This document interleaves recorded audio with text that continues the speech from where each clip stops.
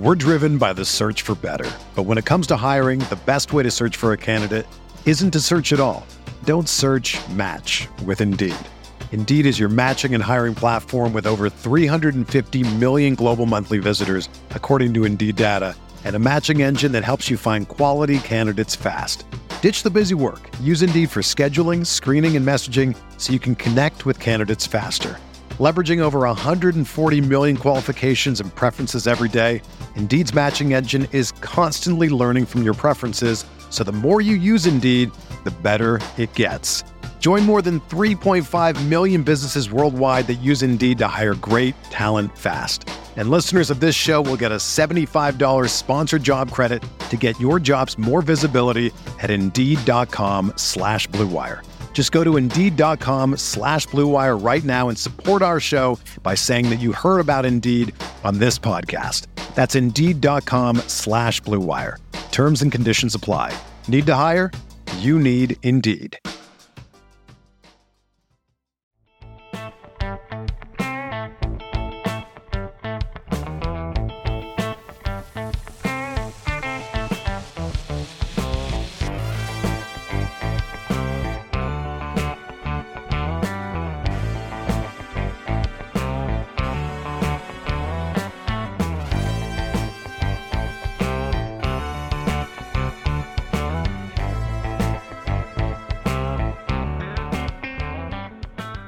Welcome to the new episode of Home Visit with Tyler Siskey and the Associates. Today we got my friend Lawrence Tynes, NFL kicker, won 2 Super Bowls with the Giants, kicked with the Chiefs, bounced around.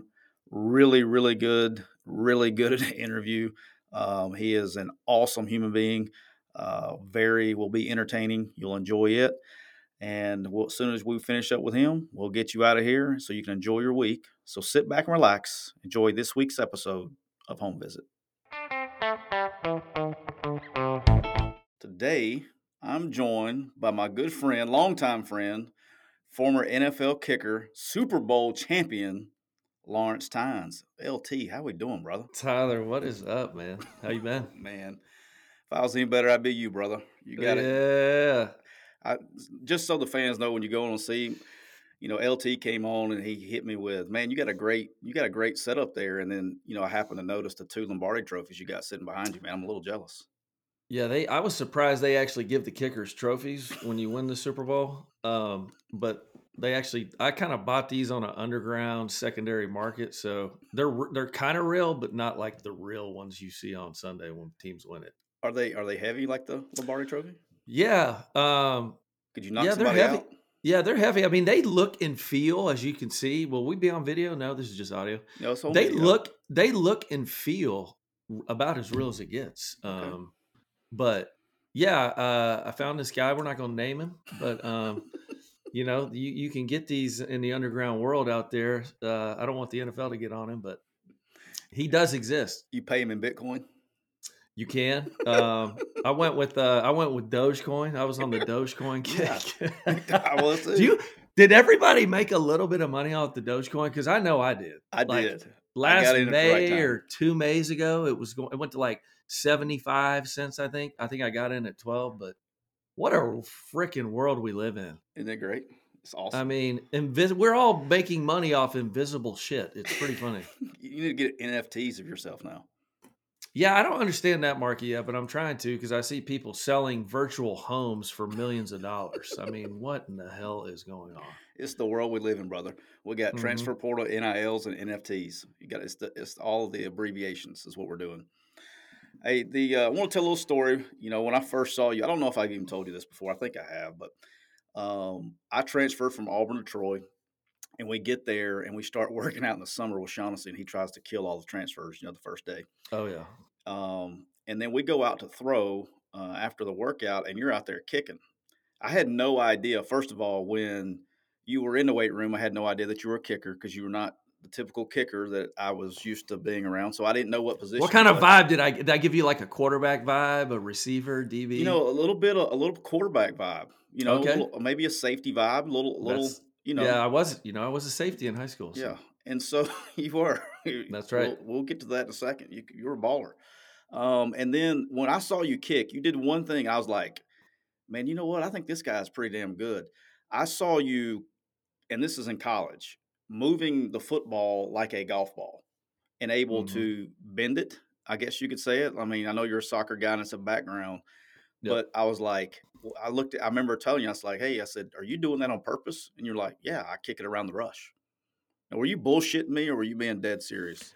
A little bit of BS on the kicking it around the rush because that's damn near impossible. But I was a self-taught guy, and ironically, me and Bubba Watson grew up together, played golf. I quit Okay. golf because of Bubba, but Bubba's known actually for moving the ball. Right, the Yep. way he never had a lesson, and being from Milton, Florida, there's not a lot of options per se for someone to teach you how to kick or golf.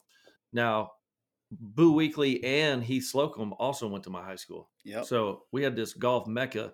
But moving the ball for me was just something that was fun. Like I was self-taught, like I said, and I could do it. I could hit a slice, I could hit a draw, a little baby fade. I mean, sometimes that came in handy when you're playing in the Meadowlands in December or some of these stadiums in the NFL where you got to kind of hold the ball up into the wind and make your kick. So being self-taught, it was something that I learned and kind of taught myself, and I think it really benefited me, as I kind of went through my career. Now, and then the other legend I need to like clarify here is legend is that you were playing soccer in high school and then you were asked by a coach to try to kick a football. Did you know how to kick a football before then? Is that true, or what's the deal there? So no, so Mike McMillan, God rest his soul, he passed away about 4 or 5 years ago in a car accident. But he was our defensive coordinator at Milton, and he was also our PE teacher, right? So right before in my junior year, he asked me in PE class, "Hey Lawrence, look, we need a kicker. You want to come out here and try and kick footballs?" And he took me to the outfield of the baseball field, and we had an upright out in center field, just kind of where we practiced during the season, like in the grass back there. And basically, his motto was to me: he put the tee down the ball, and then he threw his, PE teachers have a big old wad of keys all the time, right? To Yeah. open up all these doors, typical PE teacher. Um, and Mike threw his keys down. He said, "All right, kick the ball, pick the keys up." And it was really just kind of a drill to keep my head down. So it was funny. Throughout the rest of my career, I never stopped kicking from that point. So Mike McMillan, if it wasn't for him, I probably would have never started kicking. But I always told myself, pick the keys up. That was my thing. Every time, NFL, college, high school, every time I kicked the ball, I just told myself, pick the keys up because it really helped me keep my head down. But yeah, it's a true story. It's wild to think that, had he had never asked me, um, we wouldn't have met. I probably wouldn't have played football. I just really, I was a small kid in high school. I was 5'3", like 90 pounds in ninth grade. Really? It, I was tiny. Yeah. And I didn't grow till probably in between like sophomore and junior year. And then I was like, man, I'm 6'2". I was looked like a damn Pez dispenser. I had this big old head and like 140-pound body, like a damn, You went from looked like 5'3" to 6'2"? man in a hurry in like So probably 15, 16 months. Yeah. so you're saying my kids still have hope? Is that what you're trying to tell They me? do have hope, but Okay. DNA is undefeated, so So you're no, not they that don't. All tall. right. so, um, so anyway, yeah, I just grew, and then I got some self confidence because I was like, all right, I'm a bigger dude now. Try to put weight on and played a little safety, and yeah, it just kind of happened so fast. But I was a little dude, and then kicking was really my way to get to college. I never knew that you were that small. Man, little. My kid right now, my two boys, they're freshmen. One's 5'10", the other one's like 6'1". So everyone grows at different times. It's crazy. All right. Hey, one thing I think it's really cool, and you know this. So when I was at Auburn, it's we're going to spend some time on the mentality part of playing sports, and it's not about just playing sports. I Yeah. think it's about being successful. Period. In anything you do, we're going to spend some time on that here in a second. But I want to talk a little bit about. It was very unique. I was at Auburn, and one of my buddies at Auburn was Rob Baronis. God rest his soul. Hmm. And the grind of, and then when I get to Troy, and then you at Troy was a friend of mine, and then the similarities and the mentality that it takes. But let's talk a little bit about the grind that it takes to get to the NFL, because you were an unbelievable kicker in college. Same thing with Rob, right? So he ended up being a great kicker. Like Rob was cut from Auburn, goes to Georgia Southern for a year, and then goes to the NFL. But seeing you guys like right out of college, not making an NFL roster right away, and then grinding and grinding and grinding. I know you were with Kansas City on the practice squad for 2 years, right? Mm-hmm. And then going to Canada and then going to NFL Europe, Yeah. and before finally getting your shot. Let's talk a little bit about the grind of what you have to go through post college, getting on an NFL roster. It's a huge challenge. I mean, if you think about it, there's 32 people in the world that get the kick in the NFL. And so, when me and Rob were coming out around the same time, if you were a veteran and you were steady, you had a job. And so beating those guys out and getting an organization to like believe in you as a young guy was tough. So, naturally you get cut, you go, you get experience, you get cut. For me, I was in Kansas City, then I went to NFL Europe, came back, got cut again, and then I went to Canada. And so, playing in the CFL was my biggest step in my career because I was playing pro football for money and it was the next best thing in terms of the NFL. So, being able to put together 2 years, a year and a half really of film. Um, and when I came out, I had, like 10 offers. So it was like real money. I ended up coming back to Kansas City because I was comfortable there. They gave me a pretty decent amount of money where they told me, okay, we're going to give you a legit shot here to beat out Morton Anderson, which I was able to do. How about But that? yeah, yeah, and I hate his ass too. So, yeah, I can't stand Morton Anderson. I would fight him today if I could. Anyway, we can talk about that. I cannot stand him. So anyway, we Rob Baronis did the same thing, and Rob was an all pro and a great kicker, but a lot of people went through the grind, the David Akers of the world. You go down the list, Brian Moorman, punters. When you get in, you got to get to that second contract and then you have a job for a long while. But it's a huge challenge, man, but it just takes a lot of grit and determination. I kind of gave myself like 3 years. I said, if I don't make it by the time I'm like 25, 26, which was basically where I was when I made it, I said I was done. And it's not necessarily because I didn't think I was good enough, but you got to be lucky and good at the same time. You got to Yeah. be in the right spot at the right time. I mean, there's a lot of guys that have gotten in training camps and are good enough to play in the NFL. It just wasn't the right time. Yeah, I mean, and you see it across different positions too. I mean, and especially, quarterbacks one, saying is similar. There's one guy that plays, but at least there's 2 or 3 roster spots for those guys. Yeah. Kicker's got to be the hardest, and punter, or probably long snapper. Those 3 specialist spots in the NFL because they're only carrying one.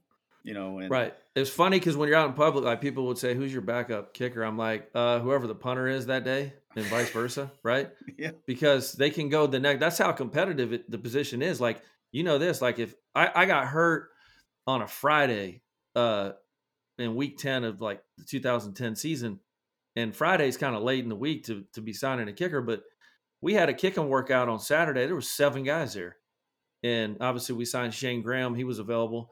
But it just goes to show you that's why the job, man, I always said you're 2 games away from unemployment.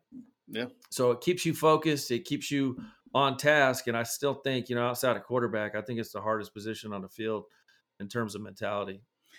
And that's a good transition. So when I brought Rob up for this, and I want to spend some time here on the mentality side of kicking, and it's not just kicking, man. This is life. I know you and I have a lot of similar beliefs in this. I don't think it's coincidence. I really don't. That the 2 kickers that I know personally and have a friendship with, or with Rob, obviously did. Those are the only 2 kickers I've ever been around, and I've seen a bunch from playing and coaching all over these all these years. Only 2 kickers I've ever known that will fist fight somebody, Yeah. and it is you and Rob Baronis. And you never knew, you hung out. You were, a lot of times kickers will, they don't have a lot in common with the rest of the team. But with you and Rob, always hung out. Part of the guys would get with it if you had to. Not going looking for a fight, but you were not beyond getting with it if you had to. But let's talk a little bit about the mentality side and where you sit, because I know you got, when people look at you, and we'll talk about the big kicks you've made, but truly having ice water through your veins. I was a big believer in like team and relationships because I always said to myself, look, this position is so finicky. Like I'm going to miss a big kick one day. I'm going to miss a big kick in a game. It may be a regular season game. It might be a playoff game. And I want to have invested sweat equity with my brothers and teammates. And so that's why I was always like at Troy and then in the NFL, whatever the team was doing, I was doing. If we're lifting weights and we're doing clean and jerks and we're running and we're squatting and we're timing each other on these gassers, I'm there. I'm with the DBs. I'm with the tight ends. I'm with whoever is working that day, because if I wasn't, it would be very easy for them to say, man, look at this kicker over there. Look at him just chilling, like, which we do at times, right? You can't kick a football all day. But having spent the time with them, and then during practice, I would always be with the DBs. I loved hanging out with the DBs. That was kind of my high school position, but I just loved the energy they brought to practice, and that was kind of like my crew. But I would throw the ball drills with the other secondary coaches and just trying to earn equity with your teammates, because they'll have your back if you miss a kick. If you don't put in all that time in the off season with them and sweat and work out and bleed and with them, they're going to look at you and you're just going to be kind of a cast off. So it's one thing I've told all these young kickers I work with, man, invest yourself with your teammates. Like, go spot the guys, go run with them, go work out with them, go do whatever you can to be a part of the team, because it is a unique position in terms of it's not physical. I mean, these guys are beating each other's heads in all practice.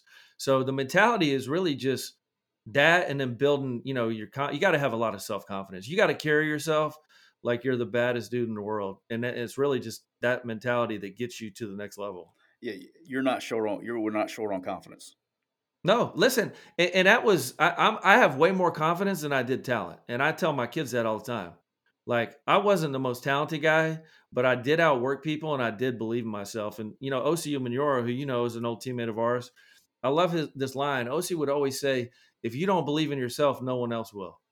And that is so true, man. If you don't believe in yourself, how can you sell that to somebody like a coach or a teammate? It's impossible. How about Osi and DeMarcus Ware? Osi Umenyiora, It's crazy. And DeMarcus Ware played at Auburn High School.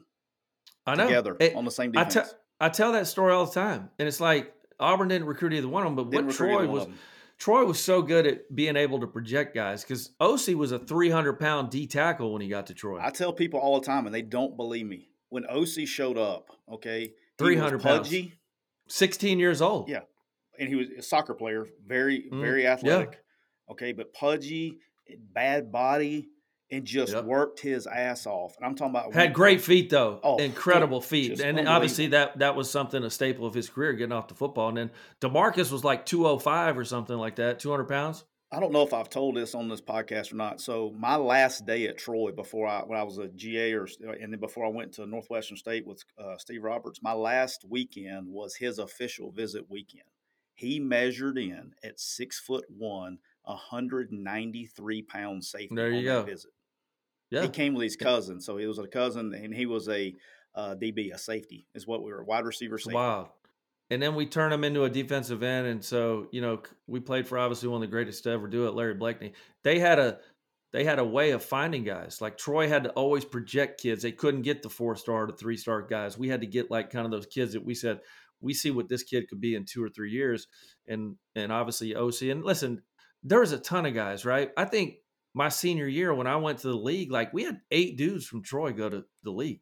Yeah, they don't even do that. They don't even do that now as a D1 program. Like, they're not putting that many guys, whether it's drafted or in undrafted free agents, they're not putting that many guys in the league anymore.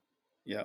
My man Summerall get them right though. He does a good job. Love him. John Summerall is going to take Troy to the promised land. But yeah, I mean, it was Marino Filial, JC. Oh my God, you go down the list. Me, Matt Allen, our punter. Yep. Eric Sloan, the corner. Yep. Man, Rayshawn Reed, Jimmy McClain, bunch of dudes that came through there. Aaron Fields, yeah. Yeah. We had them rolling. Let me ask you this. A lot of people, I don't know how many people know this. Your dad was a Navy SEAL. Yes, he was. All right. Do you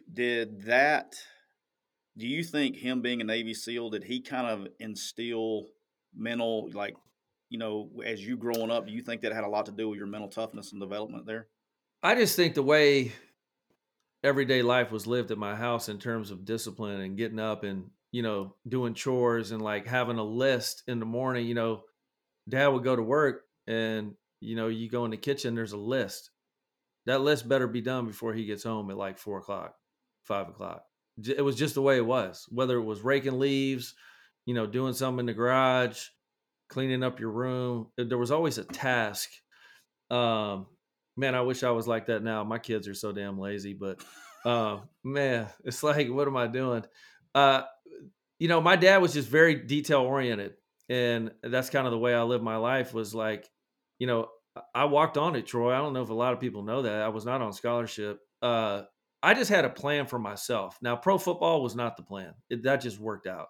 But this is going to sound cheesy. I never missed a day of class in college ever. Come Never on. missed it. Yeah. Not one day. I was such a nerd. Yeah, I was like this.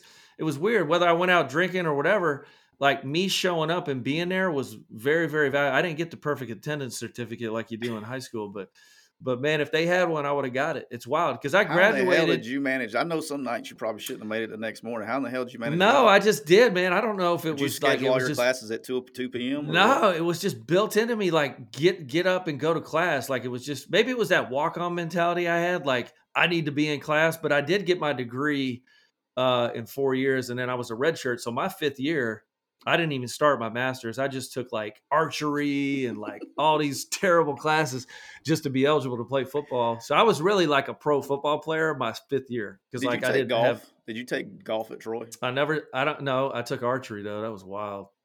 Yeah. I never took golf. I can't remember. I was trying to think about this. I went back to Troy about 3 or 4 weeks ago and spent some time with their staff. And I was explaining to Summerall how we had a 9-hole golf course on campus. Yeah. And how we go play golf. We would basically cut on hole 1. We would cut it across the football field, across the trees to try to drive the green in one. Yeah. On the par 4. And all these golf balls would be on the practice field every day. And we had 2, I think they were brothers or twins or something that were walk-on kickers when you were established. Yeah, those kids from Vestavia, I think. I couldn't remember what they were. You remember their names by any chance? Yeah, nah, I forget. But they would pick those golf balls up and throw those damn things like I've never seen somebody throw a golf ball as far as they would. They would pick them up. Well, that's about all they could do. They were shitty kickers and punters. They sucked. Sorry. You don't even know their name. No, they weren't very good. They could throw the shit out of a golf ball though. But they would be could. the whole practice field would be just speckled with golf balls every day. It was crazy. I remember that. I don't remember how they ever got there, but now that you tell me this, it's starting to come back a little bit. Because you remember the tee box was where the arena is now. The tee box is right there. Did they get rid of that? They still have the holes. No? I think they have some. I didn't see that. But it's not 9 because they kind of made it because they have a really nice golf facility there now. Yeah. Well, we had a full 9-hole course. Yeah. That had 2 different tee boxes. You could go play. I mean, it was. Me and Brock our quarterback used to sneak over there. Our house was just across the street from the softball field. Oh yeah, we're gonna get there because me and Summerall told a story, and I got to get some confirmation about a story here in a little bit. I can't remember how much of a part of that you were, but I saw your little show notes. I think we're on the same page here. I can't remember exactly how much, but we'll talk about that here in just a little bit. But did your dad ever share any good SEAL stories with you?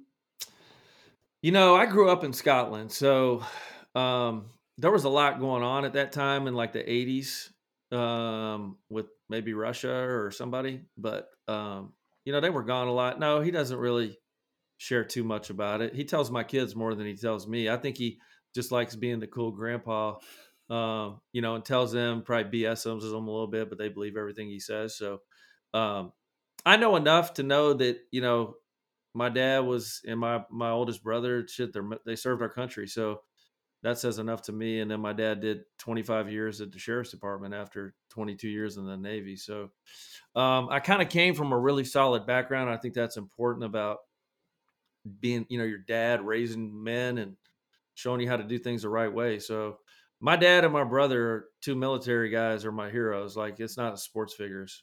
That's awesome. Yeah, that's the hard part, with, parenting our kids. It's like I'm always bored because I got a 15-year-old and I got a 14-year-old. I got a 6-year-old. Now, the 6-year-old is a 6-year-old, but the 15 and 14 are going through that stage of life where it's time to sometimes you have to snatch them up a little bit, and Yeah.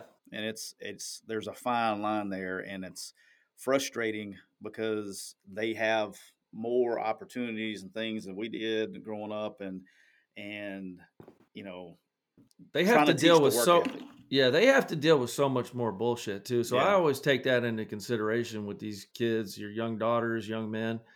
Man, it's a different place, but the true values of life and things like that haven't changed. You just have to try to, minimize some of this social media type stuff, and it's tough. Listen, it's tough to be a kid nowadays, but kids are kids. I know they say kids change, and they probably have a little bit, but like if we teach them the core values of compassion and caring for others and helping other people, that's never going to change.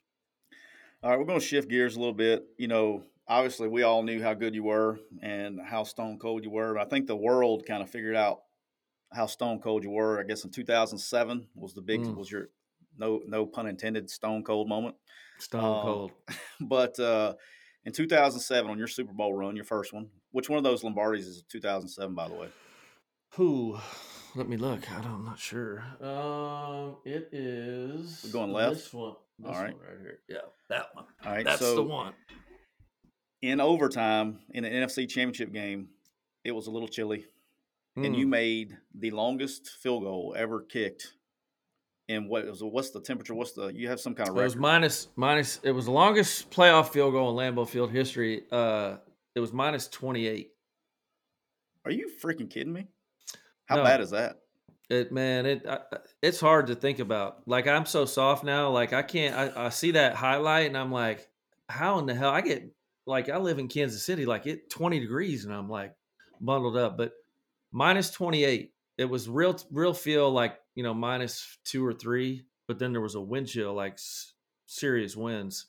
Um, man, so I'll tell you a story. I've told this story a bunch, but we went out for pregame and Jeff Eagles from the U. I know you got some college football listeners out there. He was from the U. Great, one of the greatest punters of all time. We get out for pregame and we're doing our warm up. After like 5 reps, like he couldn't catch the football. Like the snap a hole. He just couldn't catch it. His hands were numb. Well, that ball's slick too when it gets cold, especially the NFL balls. Slick, and then just hands weren't even operable. Like they didn't move. So we just stopped the workout. And I just looked at Jeff. I said, man, look, it is what it is. Like, we're just going to have to, figure this thing out as the game goes along. So I got off to a really good start. I made my first 2. I gacked a couple, one at the very end of regulation. And then Corey Webster makes an incredible play, picking off Brett Favre in overtime. Because, man, when we lost that toss and I had to kick off in overtime, I went, damn it. Like, I thought, we're giving the ball to Brett Favre. And this was first score win. Yeah. NFL OT.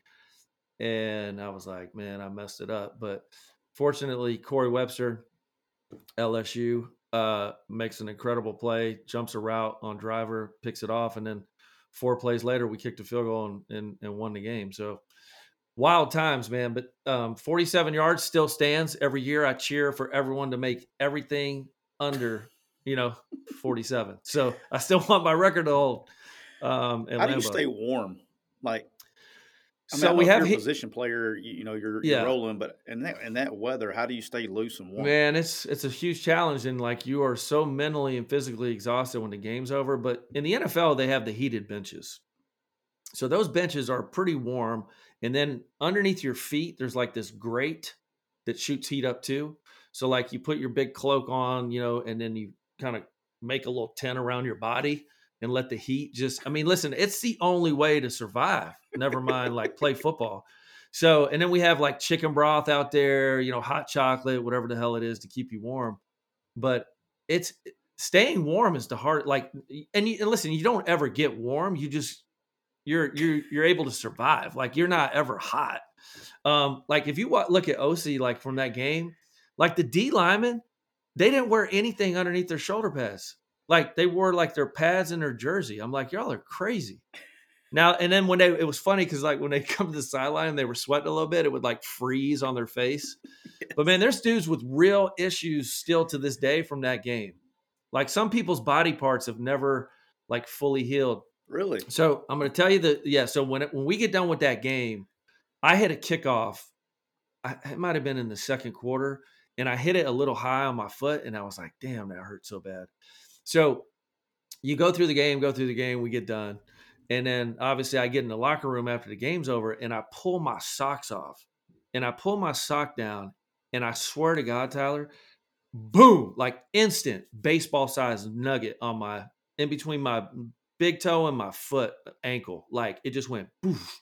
So I had busted like every blood vessel, everything in my foot on that kickoff. Now the cold and my shoe and the sock pressure were keeping the compression were keeping that from swelling. So man, I was like freaking out. I like yelled for Ronnie Barnes, our trainer, and I don't know who was next to me. He's like, damn, like everybody's like freaking. I'm like hopping through the locker room on one foot. Media's looking at me like I'm crazy, but I was like, so they were almost not going to let me fly home because of the injury that I had caused through blood pressure and flying at altitude. So I ultimately ended up flying home, but then I had to get that thing immediately drained when I got home. You got a Super Bowl play. Yeah, and so thank God we had 2 weeks to practice. I didn't kick again until 10 days later. So I kicked in Arizona when we got there on a Thursday. So I took that whole week off, all that middle of the week, and then I kicked a little bit on Thursday, maybe some Friday, and played in the Super Bowl on Sunday. But I was not fully healthy because it swelled up, not as big, but it swelled up again after the Super Bowl. That's so crazy. Wow, that's what that cold does, man. It's wild. Yeah, the when you went out there to make that kick, and they, the announcers, they always start throwing shade. Oh, nobody's ever made one this long. I was like, well, and I had missed a couple too. So yeah, and I had missed a couple. So I get it, but the conditions were miserable. But like I said, I had so much confidence from my miss at the end of with 8 minutes to go. I hit a 43, 44 yarder wide left, and I hit it really well. So for me, I was just always like, man, I can make a 47, 40, 48, maybe up to 50. So like, I know I was always so good about forgetting about misses, and I took the good out of that kick. And I was like, man, I hit it really well. If I start it a little bit further to the right, I'll make it. And so that's why I ran on the field without coaches calling my name or coaches saying field goal. That's what I was going to get to. And that's where the ultimate swag, and you've told me this story before. I don't know if you've told it in public. I'm sure you have told the story 1,000 times, but I know our people listening probably haven't heard it. Tell them about, all right, nobody said field goal. You just said, I'm going to kick the damn ball, and you went out there. Yeah, because listen, the reality of where I was on a 1-year deal. I had just been traded from the Chiefs to the Giants. So this was my first year in New York. I'm on a 1-year like minimum deal as a Giant, and I had a really good regular season. And I'm just thinking to myself, man, not that my career was in the balance, but I really thought my career with the Giants was in jeopardy had I not ran out there on my own and made a decision and given Coach Coughlin confidence. Because like when I ran out there, we've talked privately. He's like, Lawrence, you really gave me the confidence to say kick it, because you watch all these NFL films and all this stuff, and like Coach Gilbride and all these coaches are in Coach Coughlin's ear on the headset saying, don't kick it. What are we doing? And then Coughlin believed enough in me to let us kick. So again, it's just mentality. Sports is all mentality. I tell our young kids that I coach, I tell my kids, there's a lot of talent out there, but the thing that separates everyone out there is you're in between your ears. No question. And I wish, that's the hard, I'm coaching baseball, coaching my son's 14-year-old baseball team. That's the, thing I try to explain to them is like, look, it doesn't matter if you're playing baseball, badminton, you're married. It doesn't matter. Your mentality on how you approach things affects everything. And being strong-minded and being tough mentally, that's why, to me, and the people that have coached with me know this, that's one of the number one qualities that I look for when I'm recruiting a kid is how mentally tough are they, how mentally put together, because that's the hardest thing too, man. Right? I know me and you have talked a lot about recruiting. That is a very tough thing to evaluate, because everyone's up here when it's going well and riding high. But, it's really the same thing. If we talk about the best quarterbacks in the NFL, obviously Tom Brady is up there.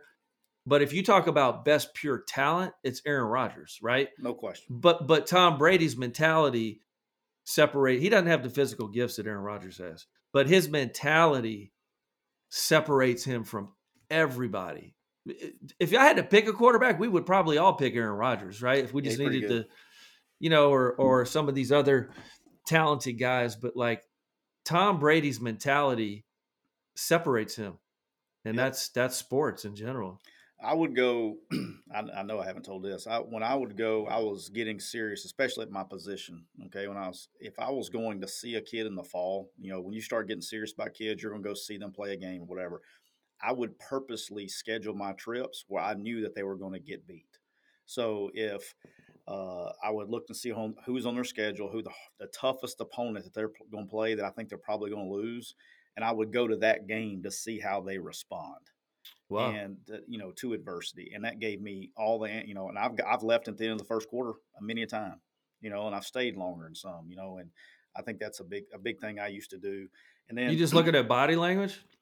I watch how at receiver. Yeah, I want to see because the quarterback's going to get sacked, especially receivers. Okay, they're going to run routes down the field. They're going to get open because they're talented. If they're not getting the ball, they bitching and they throwing their hands up, right. or they leading the right way. When they get their ass knocked out, are they going to get up and go and give it back, or are they going to play soft? Because you a lot of times, you got front runners, right, and they're going to go out as long as everything's hunky dory. They're hooping and hollering, everything's great. But when they get their ass hit in the mouth, they're going to respond differently. And I think that's the definition for me is how do you respond through adversity? Are you going to get up and fight? Or are you going to get back and get with it? And the same thing with kickers, that. How do you respond after you miss a kick? And the guys that are mentally tough are going to come back and respond and fight. And the guys that aren't, they'll fold. You see it in golf. You see it in a lot of sports. You see it in life. When people get knocked down, or they get back up and fight, or they going to quit and go home and cry about it. Yeah. I tell people all the time that like kicking in the NFL is not how many you make in a row, is what do you do after a miss? And that's the reality of the position, because we're all going to make a ton in a row. We're pros. But you see guys, when they miss one, then they miss another. And then if you can't get over that, you're out of a job. So kicking and kicking in college is not as much, but kicking in the NFL is what do you do after a miss, not how many you make in a row. That's awesome. All right, 2011, we had deja vu in 2011. So that's your other Lombardi over there. That's it. And then another overtime win against San Francisco this time. Just old hat. You was rocking and rolling out there. You know what? I was more comfortable. I'll say that. You get more comfortable from past experiences. So again, not as cold, but man, it was raining all day in San Francisco. Field was wet and muddy, which is horrible for a kicker.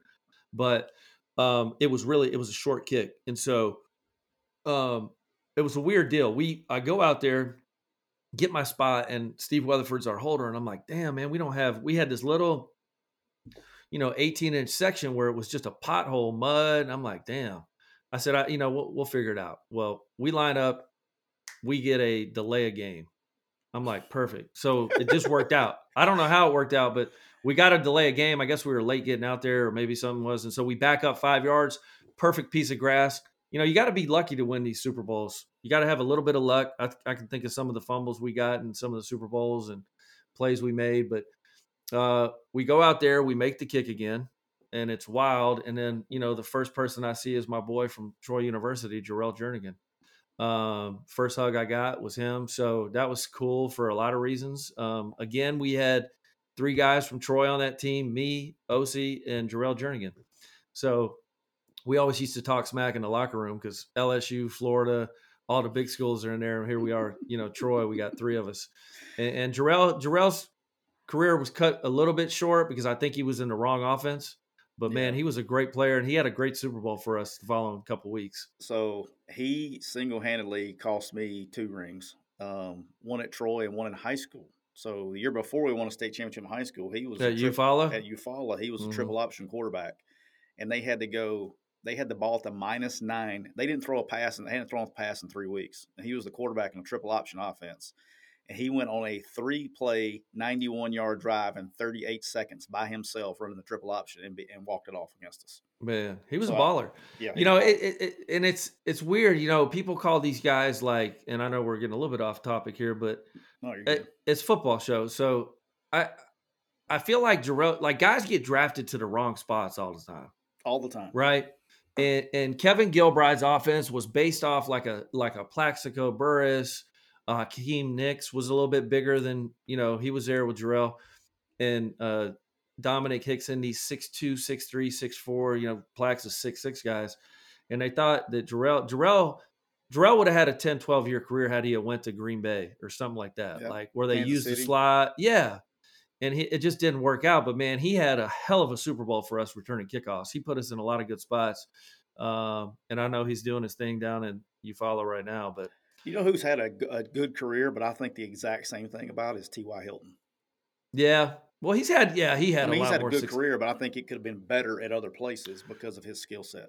Yeah, when Andrew Luck went away, and then kind of the the merry-go-round at quarterback they've had the last 2 or 3 years, and for a small dude too, man. Yeah, he's not big. He was a baller at FIU. Woo, Yeah, he could get it. All right, question. I'm just curious. The Super Bowl. Okay, you've played in it. You've played in it a couple times. Is it just another game to you, or was it what everybody thinks about it? Man, it's an out of body experience.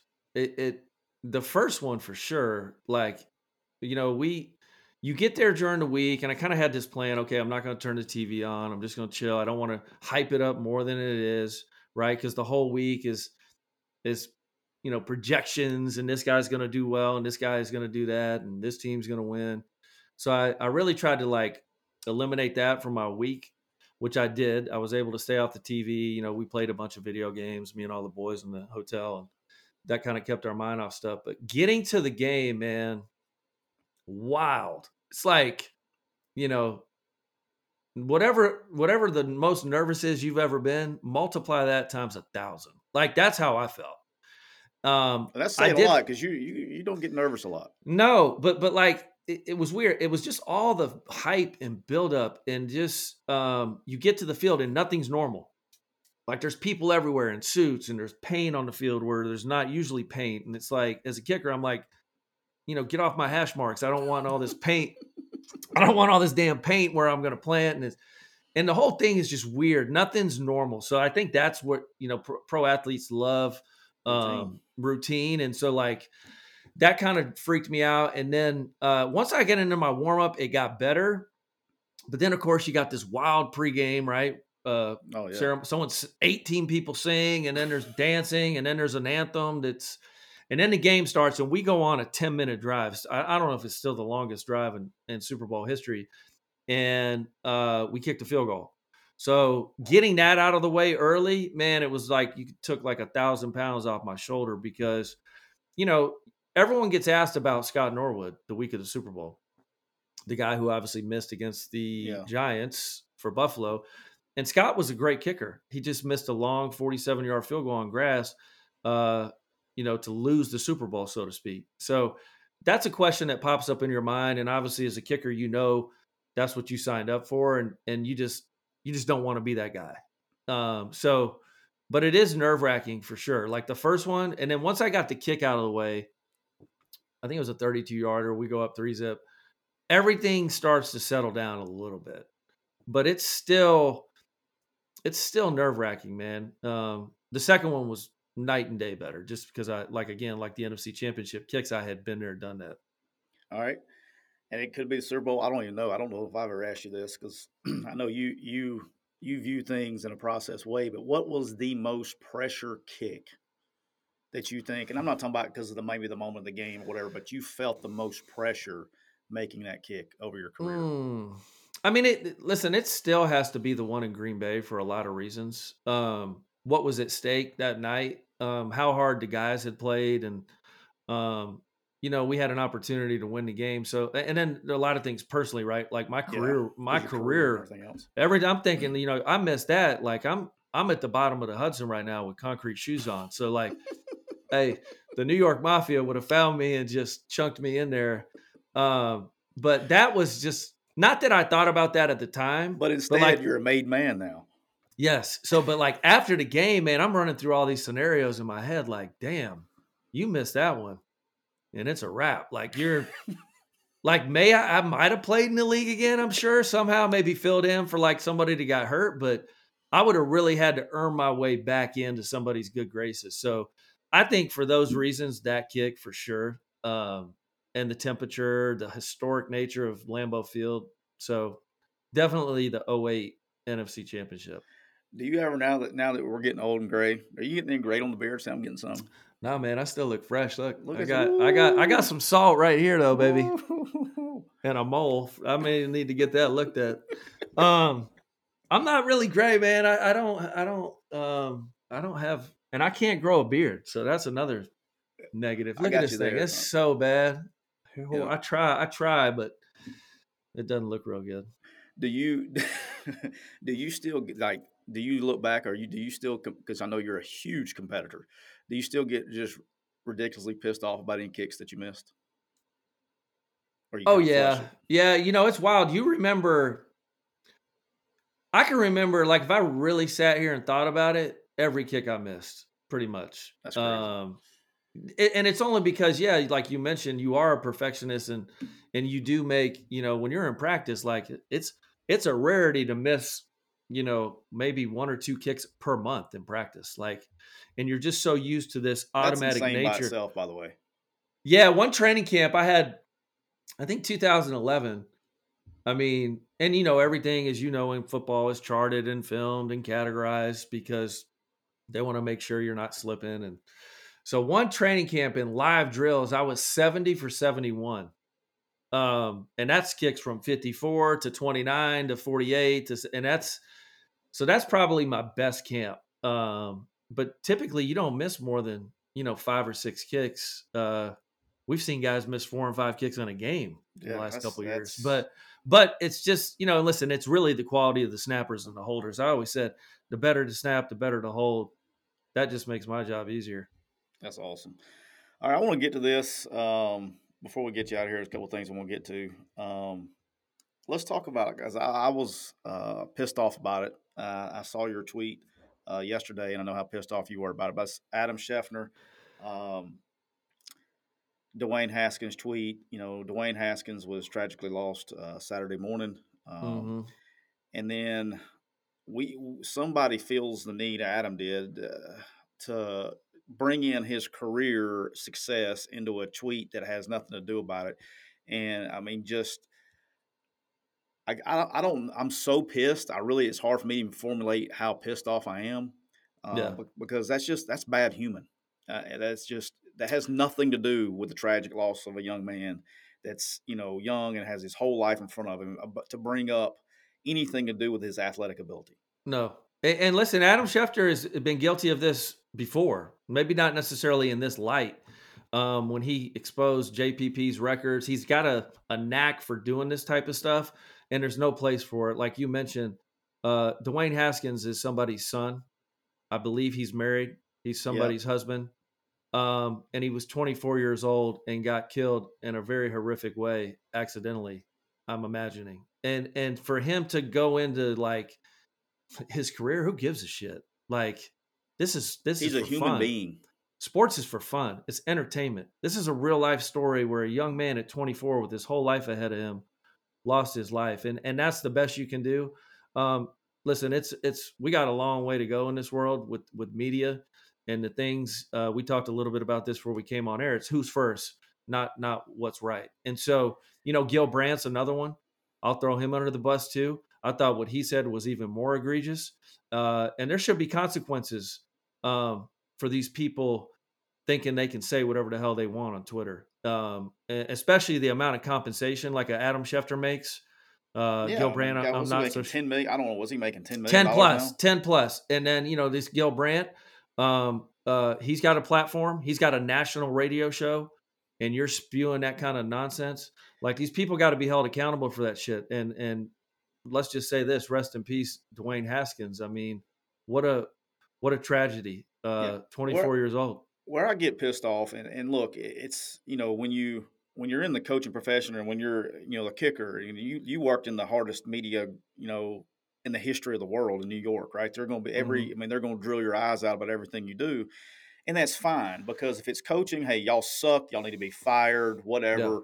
That's part of the drill. We signed up for that. But when it comes about as a human being, your life, those things. like there's no ethics anymore. There nobody gives a shit. They want to get as many. They want to be as controversial and as fast as they can be to create clicks. Now, the accuracy of whatever we're putting out there is totally secondary. It doesn't even Doesn't matter matter. anymore. Nope.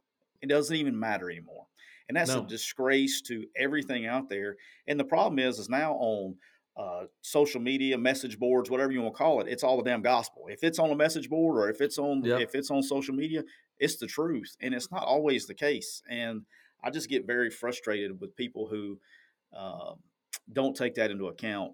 That's somebody's freaking, like you said, that's somebody's son. That's somebody's husband. Yep. And he's 24 years old. It doesn't matter what you think about his success or no. That's not the point.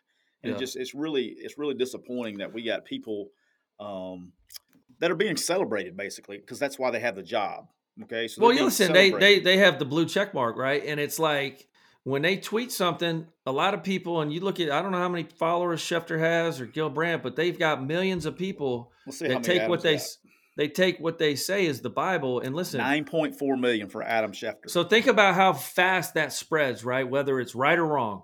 And, we're censoring politicians. We shut down their accounts and people that spread, mismessaging. They need to start holding these people accountable. Adam Schefter should lose his Twitter account for a little while or something. You or whatever. I don't know what you do with them. ESPN needs to do something. This is not his first infraction. Gil Brandt, same way. I feel very strongly about what Gil Brandt said was disgusting.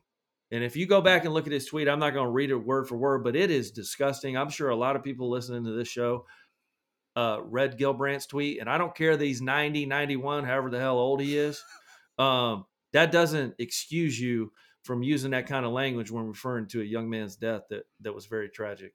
So he said, this was on NFL radio when he was asked about, this is Gil Brandt. Yep. He was a guy that was living to be dead. Quote, it was always something with Haskins.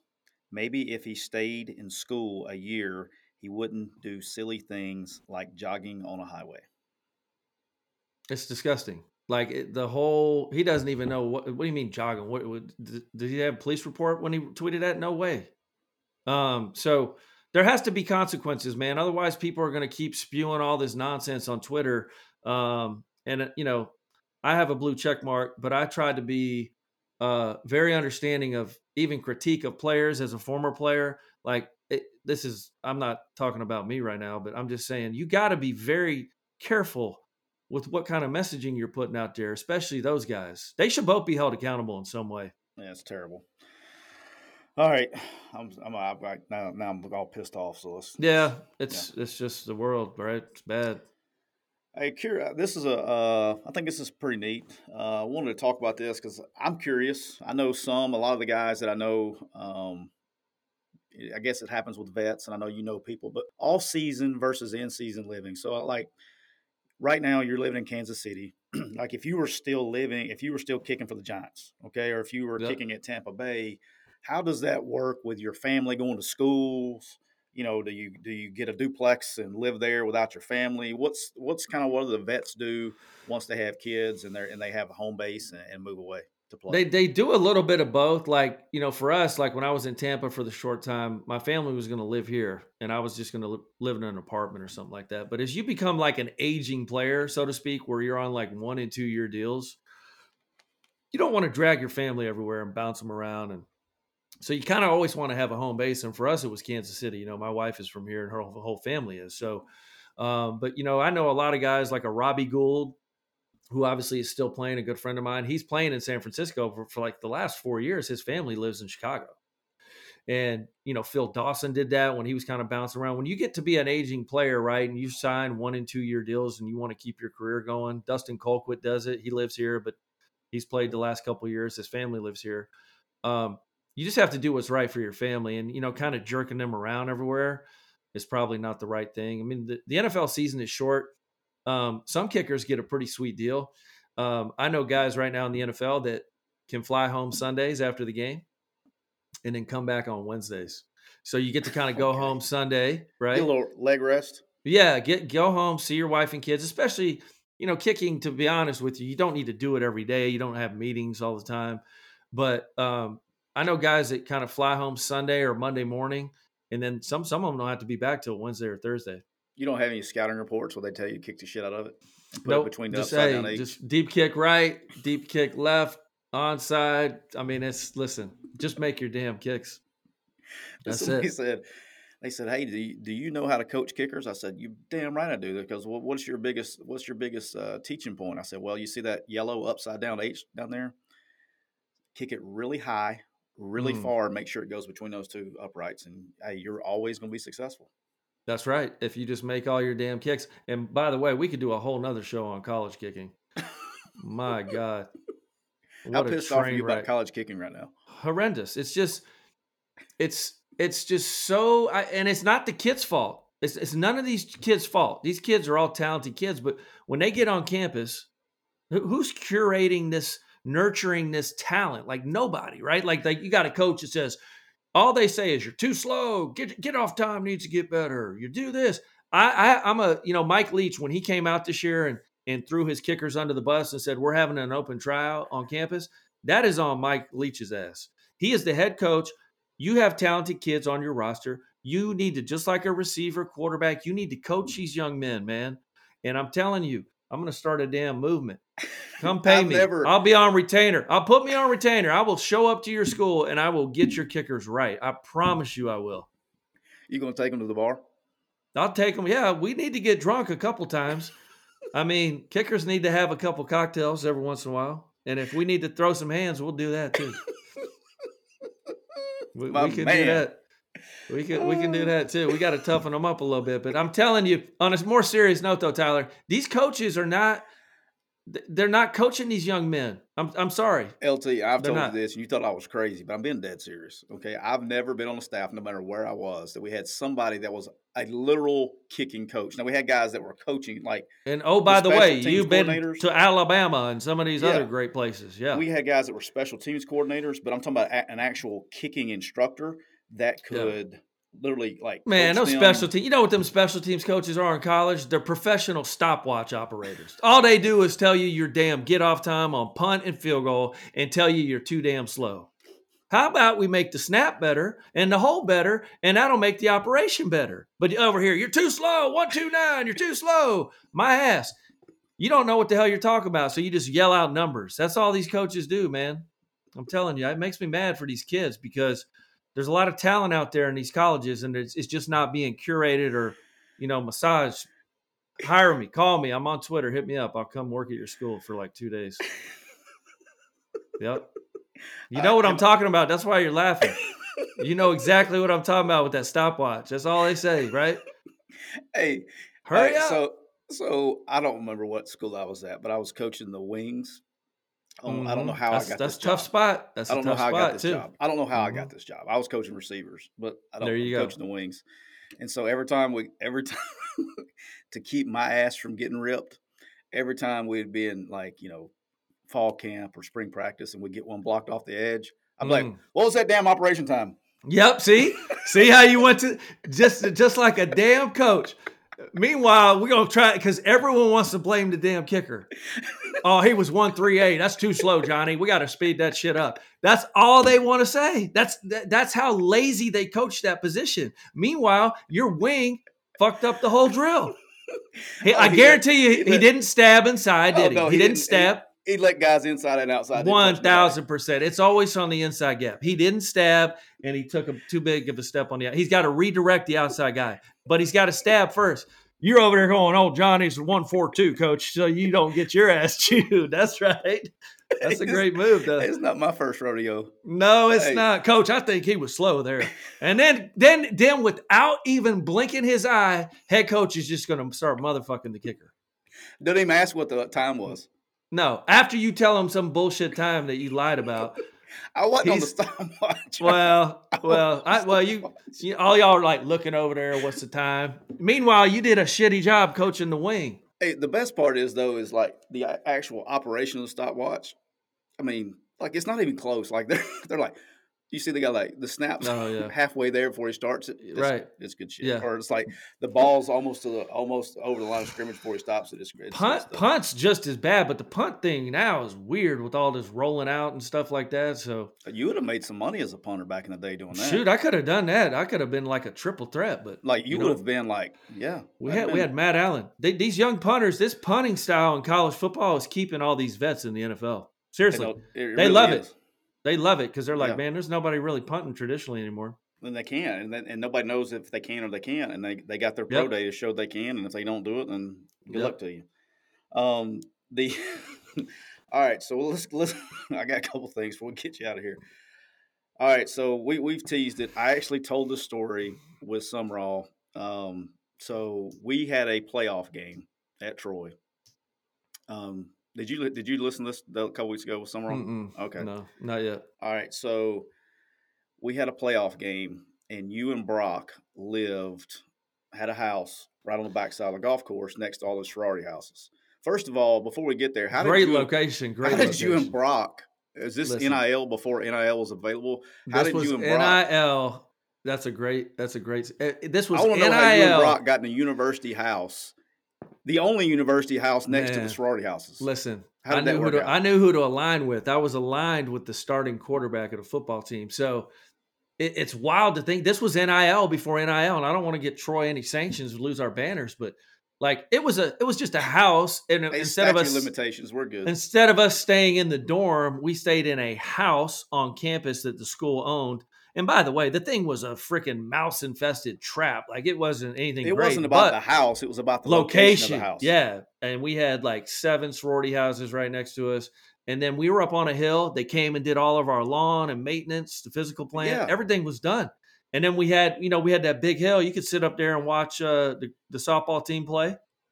Man, it was ideal. Man, what a great place. But I have no idea how the hell we got it. Probably because of Brock Nutter. Yeah, our quarterback. So first of all, you had the house next to the sorority houses. Yep. So we had a party, or y'all had a party at your house, and it was like we had like a 1 p.m. game that we lost. I don't remember who we played. Maybe an App State or somebody like that. I don't remember. Oh, yeah. All right, well, we lost the game. So we were not in a good mood. So we decided to start the party a little earlier at your house. And so I know it was obviously you two, and Blake Carruthers was with me, okay, and maybe Sean Pageant. I can't remember who the other one was. Maybe, yeah. All right. But at some point in time, we decided to end the party and go to the bar. All right, the front porch. And somewhere in the discussion of the night, Brock brings up that his mailbox key starts the gator at Tony's Gator at the football facility. Yeah. And so a group of us walked over the golf course from your house and stole the gator and took it to the bar. Were you a part of that group? Because I really can't remember. I don't want to say why. What's funny is I want to say my brother was there too. So like I remember this vividly. And Brock and I had done this before. Like we knew his key, and I have no idea how in the hell this worked, but his stupid little PO box key could turn on the gator. It was just dumb luck. And I was like, "How did you figure this out? Like, what'd you do? Go over there one day and just start whipping your key in and out of the damn keyhole?" So we had driven the gator before, but not ever after having done some things we probably shouldn't have done. And then we drove that thing through the streets of Troy. So were you the one in the front seat? I was I can't remember. I was in the back with Blake. So I would have been up front, and I think my brother was there. So maybe my brother rode back. But we were driving through Troy, obeying all traffic signals. So we're parked at red lights. At 11:30 at night. People next to us, like in real cars, like, who the hell? Oh, that's Brock Nutter. Like, what's going on? So we drove that thing like we were driving like a damn Ford pickup truck to the front porch, and just I'm still trying to figure out how, because I don't think you did this part. I know it was me and Blake, and Brock didn't. I figured Brock didn't because he was a quarterback. Shaughnessy ran the shit out of us on Monday morning because we got caught. Yeah, I think did y'all get caught going back? Because I didn't ride back. Yeah, I didn't ride back with y'all. I must have found something to go home with, so I wasn't riding back in the gator. The Troy Police Department are great people, but I did have to. Well, you as Brock, just put everything on Brock. Yeah, just put everything on Brock. Yeah, so but I had to run pretty steadily on Monday morning. That was a lot of fun. That's good shit. All right, what about and last thing I want to close on this. What are your thoughts on high school kids getting paid this Oof. crazy amount of money? And like I'll tell you this, I Uh, didn't tell you this before we got started, but I had a phone call last night. I'm kind of I'm trying to I'm trying not to say this so I don't get anybody in trouble. Give me a second. I've seen I know people in all ends. I know what I'm doing now with the recruiting side. yeah, I know the football side, and then people that are involved, the agents that are involved yeah. on the other side. And so I'm seeing all these angles of this deal, and just how crazy. And what's your opinion of what's going on here with the NIL? Just being, I'm not really truly close to like I watch college football, but the high school kids, obviously, it's a huge topic in sports, and it is football related. I I'm okay with it. I just think there needs to be a cap, right? I mean, we're giving kids $1 million. Oh, more than At, that. oh, sure, whatever. I'm just a million, 2 million, whatever the number is, and I believe we're setting kids up for failure in terms of, if you do go to an Alabama, a Clemson, a Texas, a West Virginia, these big, big time D1 schools, you're going there to have some want to like maybe go play pro football. I think we're taking a little bit of the want to out of it by, because listen, what is at the end of the road after college in football? It's financial compensation.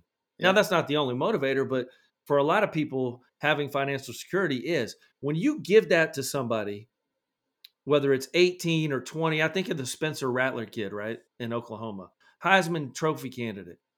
He sucked last year. What did he do? The only thing he changed in his lifestyle was he got money from an NIL deal. And I think when people truly realize when someone gives you money and you have to go perform for it, it's different, right? That's why playing pro football is different. And That's then what I was getting at. and then you have to go appease, obviously in Alabama, the young quarterback there, he's a stud. But it seems like all the kids that got big money last year, some of these quarterbacks, it just didn't work out because there's added pressure on top of being a student athlete to appease the car dealers, the check writers. It just, to me, I think it's so. Having said all that, which some people may make sense of it or not, I think you got to cap it. I'm fine with giving kids money. I really am, but let's cap it somewhere to where it's a good amount of money, but it's You it's know, not overwhelming. that's to me going to be the hard part is how do you because they're not technically tied to an associate, tied to anything yet, and Nope. it's not governed by the NCAA as far as that's concerned. And how do you Yeah. how do you cap somebody's earnings potential, and things like that. But Right. the phone call I received last night on the way back from baseball tournament was just it's like this thing's not stopping because everybody's like, oh, there's going to be a cap to it. Well, there's never going to be a cap. It's basically, do you remember how like the before the NFL did the collective bargaining agreement with the 10 whatever years ago it was, where the rookies used to make all the money. Okay, Absolutely. Changed in a good way. It changed the way the league works. correct. And so the vets wasn't getting paid anything, and the rookies were getting paid everything and not producing. Well, it's like now we're kind of in that mode, but there's no cap, and so this kid gets $7 million, and that's reported $7 to $8 million. I've heard how the structures worked. It's basically worked to keep him there, so he gets more money each year to keep him from transferring. That's Okay, wild. but he is a baller. Okay, do not get me wrong, he is a baller. But Hmm. now the next class is getting ready to come through, and what's occurring is these people are saying, okay, well, look, this is the market now. This is what he got. My guy is comparable to him. This is what Yeah. we want, and it's just going to keep, and you're just going to keep. And then I'll tell you, whenever Arch Manning decides to start taking money, and by the way, the Louisiana what's been keeping it so far is been keeping it in check is the high school associations will not allow these players to take money and play. So last year, Texas was like that, and the Quinn Ewers kid that went from graduated early because he got like equity in a company and got all this money. That's why he graduated. I mean, what do you tell your kid? You know what I mean? Like, hey, you're 17, you're fixing to get equity in this company, and it's financial stability for a long time. take your English class in the summer and skip your senior year. And we're turning amateur athletes into professional athletes before they're ready. And I'm not talking about, obviously in football, it's before they're physically ready, but also before they're mentally ready. 100%. And you can't just start giving 16-year-old kids millions of dollars. And you said that very well. Obviously, you're close to it. But, I mean, the numbers, we have to find a way to compensate these young men. And obviously, it's created, an unfair playing advantage for the big schools versus the Troys and the Middle Tennessees and the Georgia Southerns and the Sun Belt type teams. I mean, it's an unfair advantage. So I think it's so new, right? I think there'll be some governance over it. There's going to be some written rules of how it works. And these kids are just going to be the ones that actually benefit because, to your point, it's like, Sam Bradford was the last guy in the NFL to come in and get that. And get that guaranteed, whatever. He got like $62 million and all guaranteed. And then on the flip side of that, Cam Newton was the first pick the next year when the new rule went into effect. And Cam Newton's entire 5-year contract was $20 million, all guaranteed, but $45 million less, which went into the vets' pockets, which is how it should be and how it works now. I think be that way, though. I think there'll be something along those lines in college, but holy cow, man, it's the wild, wild west right now. Yeah, it's just. And then, how, like you said, with the Troys and the group of fives, and this is going to blow, it blew my mind, but, doing what we're doing now, and it wasn't one of our clients, but it was another school. Their recruiting pitch, this is a group of 5 school. Their recruiting pitch to a kid was, come on and sign here. We're going to prepare you and get you ready for the Power 5. And I said, excuse me? Like, there is a school out there, a group of 5 school, that is recruiting high school kids, and their big pitch is, if you come here, it used to be, we'll get you ready for the NFL or whatever it was, right? We're going to get you ready for the Power 5. And and that makes a lot of sense. I've never heard that, but it's honest. But if it's nothing else, it's the truth. But this is what we've done to the game, and I don't know. And again, apparently they didn't care. But when I discussed this with the NCAA many years ago, I was like, we do. And I've on Rich Rod's podcast last year, I talked about it, and it was always my stance before they legalized it is we do have NIL. It's called the NFL. And all the NCAA had to do was stand their ground and say, we are an amateur organization. And if you would like to make money on your name, image, and likeness, you can go to the NFL after year 1. Or before they should have done exactly what basketball does, and don't restrict their earnings potential, which is why we're in this mess to begin with. And it would have taken the first player to leave high school or leave early after a freshman year because they're not ready. They're not ready. The scouts know they're not ready. But a big blowback with that is the NFL doesn't want that because they don't want to be put in a position to try to take an 18 or 19-year-old kid. Yeah, it's going to get wild, man. I think you're going to see multiple different college leagues. You almost like the haves and have-nots because it's impossible to compete with the the 4 teams we always talk about every year. Yeah, and it's just it's going to be, and you're going to have you're going to have some new players too. Like everybody's talking about. Well, Texas A&M, they may not win this many games. Look, they can't not lose. They got too much talent. Do you think you could do? You think you could do like a salary cap for colleges? But it would still be the haves and have-nots. Like let's just say like Cincinnati, who's a solid, very good college football team. They're not going to have the resources that Alabama and Clemson have to pay players. Yeah, it's not even like. Could you do a salary cap? Sure, but here's the problem: is now if you do a salary cap, you're going to have to allow the schools to provide the money. Right now, the money's coming from boosters and everything. Well, that's what I'm saying. You can almost cap it that way, like how much comes into the coffers and distributes, because the defensive end, obviously that young man at Alabama, who I think is a superstar, first pick of the draft next year or second. Yeah, Alabama's going to have the first and second pick in the draft next year. Yeah, period. And Bryce Young, and then the defensive end, Will Anderson. Well, golly. Why shouldn't he? Obviously, he's not the quarterback. But I don't know. I just think it's messy, and I think something has to be done. They'll figure it out.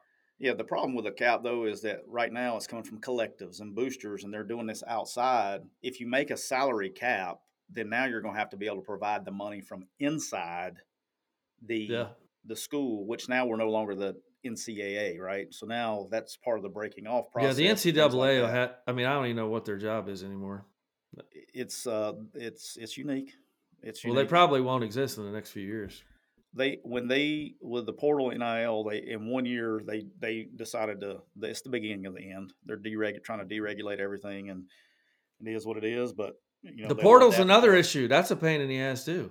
Oh, dude, you have it's so bad. I mean, and you gotta. I mean, it's not just the portal. It's like we got this. They think if they make rules that say, hey, you can't, tamper, or you can't do that. I mean, guys have been paying players for decades. And do you think because you say some new rule they're going to follow? Okay, we're going to be walk the straight and narrow. Man, I talked to a Division I coach in the last 6 months that told me, he goes, the NIL is like NFL free agency with no rules. Yeah, it's insane. It's insane. Yeah. I mean, like, brutal.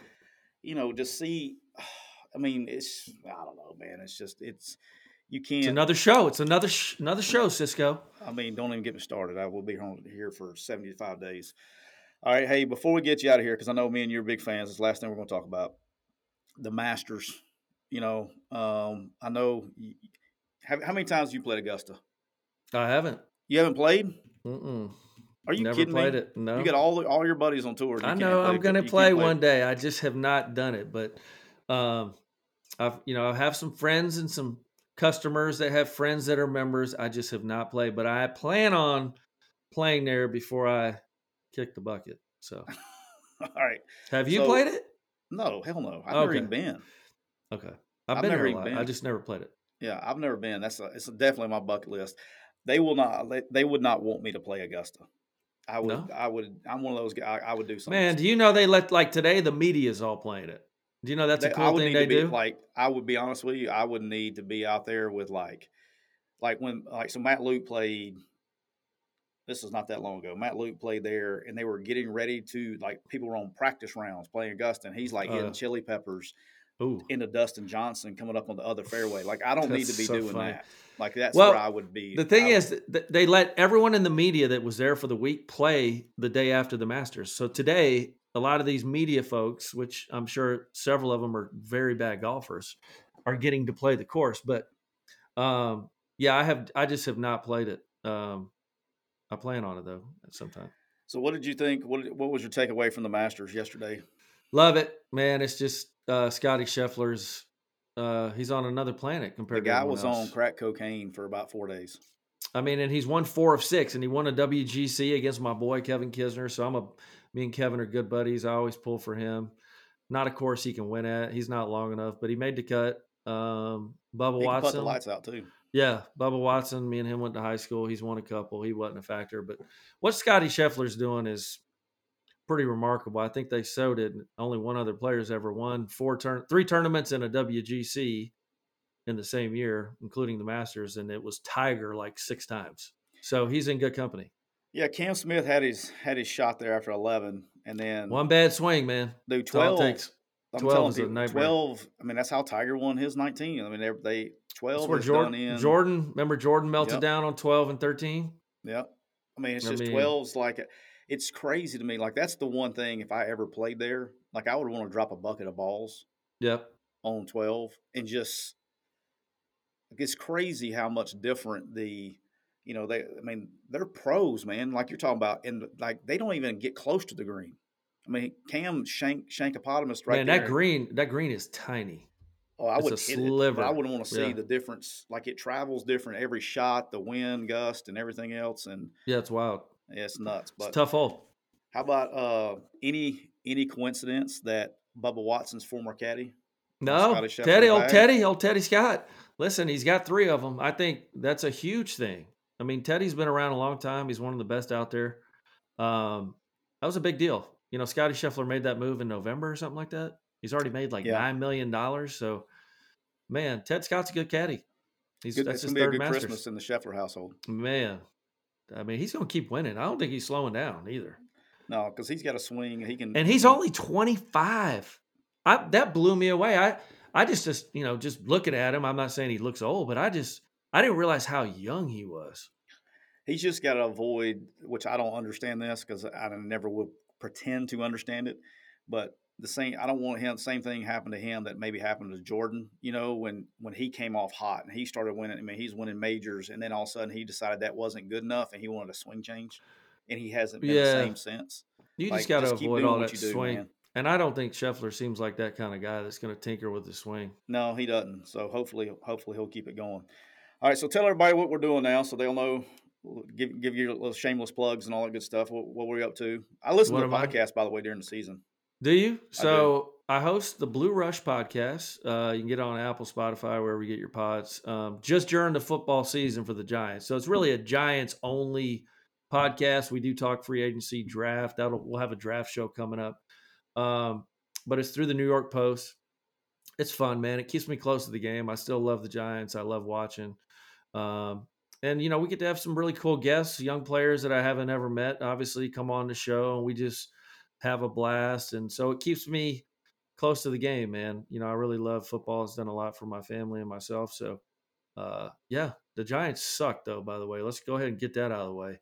They have been terrible over the last 10 years. So hopefully this year it gets better. You do have a lot of Giants fans, by the way, that are going to listen to this because we got a lot of Ole Miss people listening here. So a lot of Eli Manning fans. Okay. Yeah, so they know our pain, man. It's just been a real struggle, offensive line. And, hopefully Daniel Jones is the guy. But this is a big year for Daniel Jones, and we'll see if he is the guy of the future. But I think he is. So I'm going to go out on a limb, and I think Daniel Jones is. He's talented, man. But it's we've been saying that for 4 years. So if he doesn't get it going, this year, obviously look for the Giants. Would not shock me if the Giants draft a quarterback this year. Really?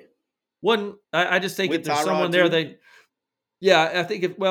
actually a good point. I think if there's someone there they love and they can get them and they trade down. I'm not saying they're taking one at 5 or 7, but if they happen to find a trade partner like the Steelers, I think, want to come up and maybe grab Malik Willis out of Liberty, and the Giants somewhere in the 20s, you don't think you like Kenny Pickett over Willis? I mean, I don't know. I like the kid at Ole Miss. He's my favorite. He's my favorite too, but I'm partial.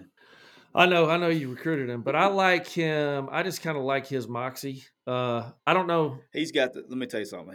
He's got it. He's got it. And Matt Corral, that's his name. The thing that drives me crazy about the draft every year is the season's been over with, man.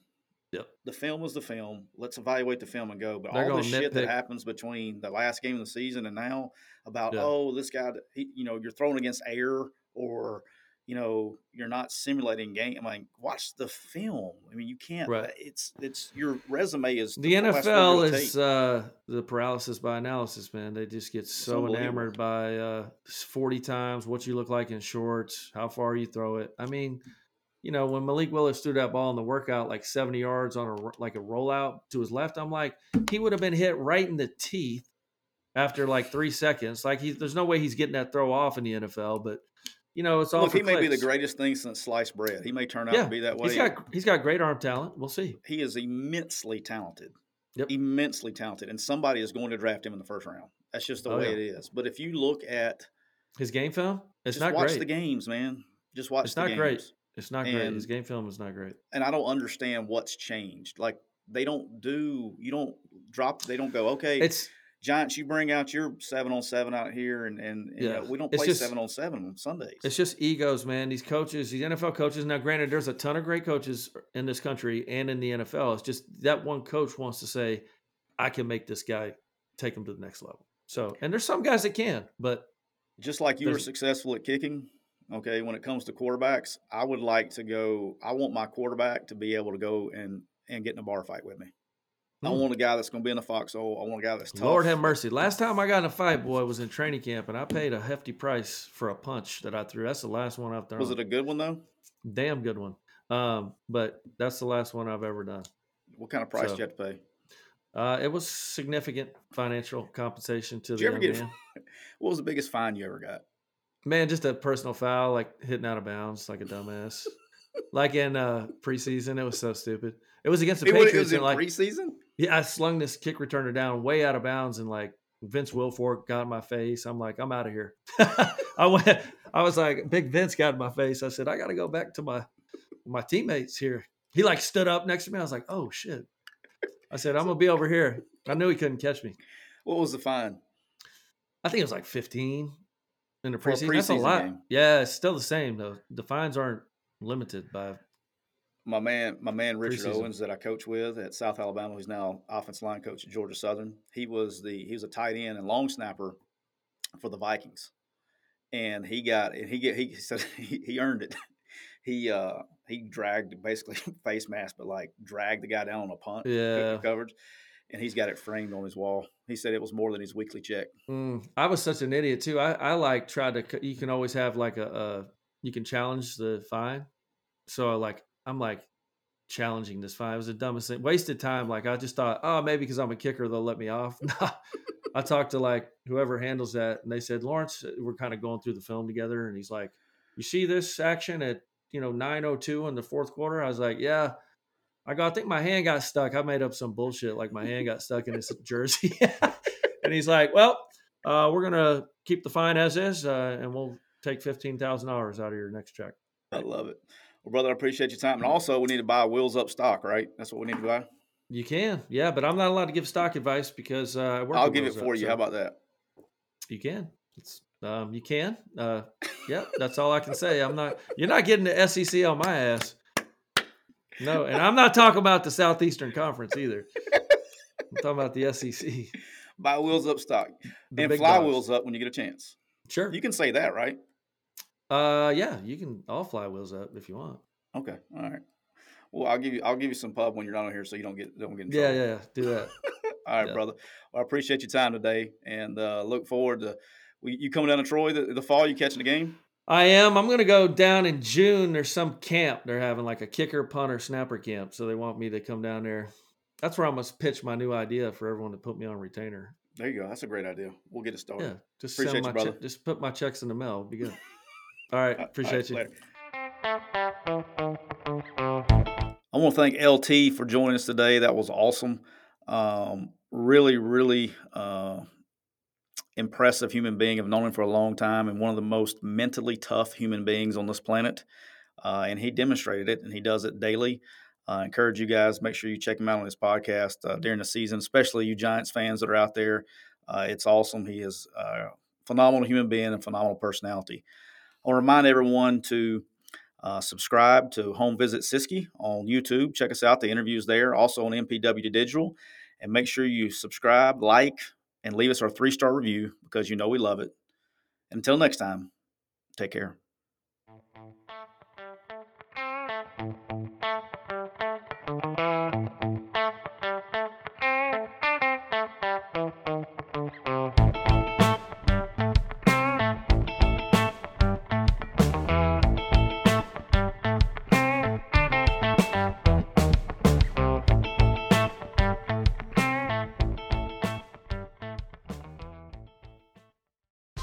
Whether you're a world-class athlete or a podcaster like me, we all understand the importance of mental and physical well-being and proper recovery for top-notch performance.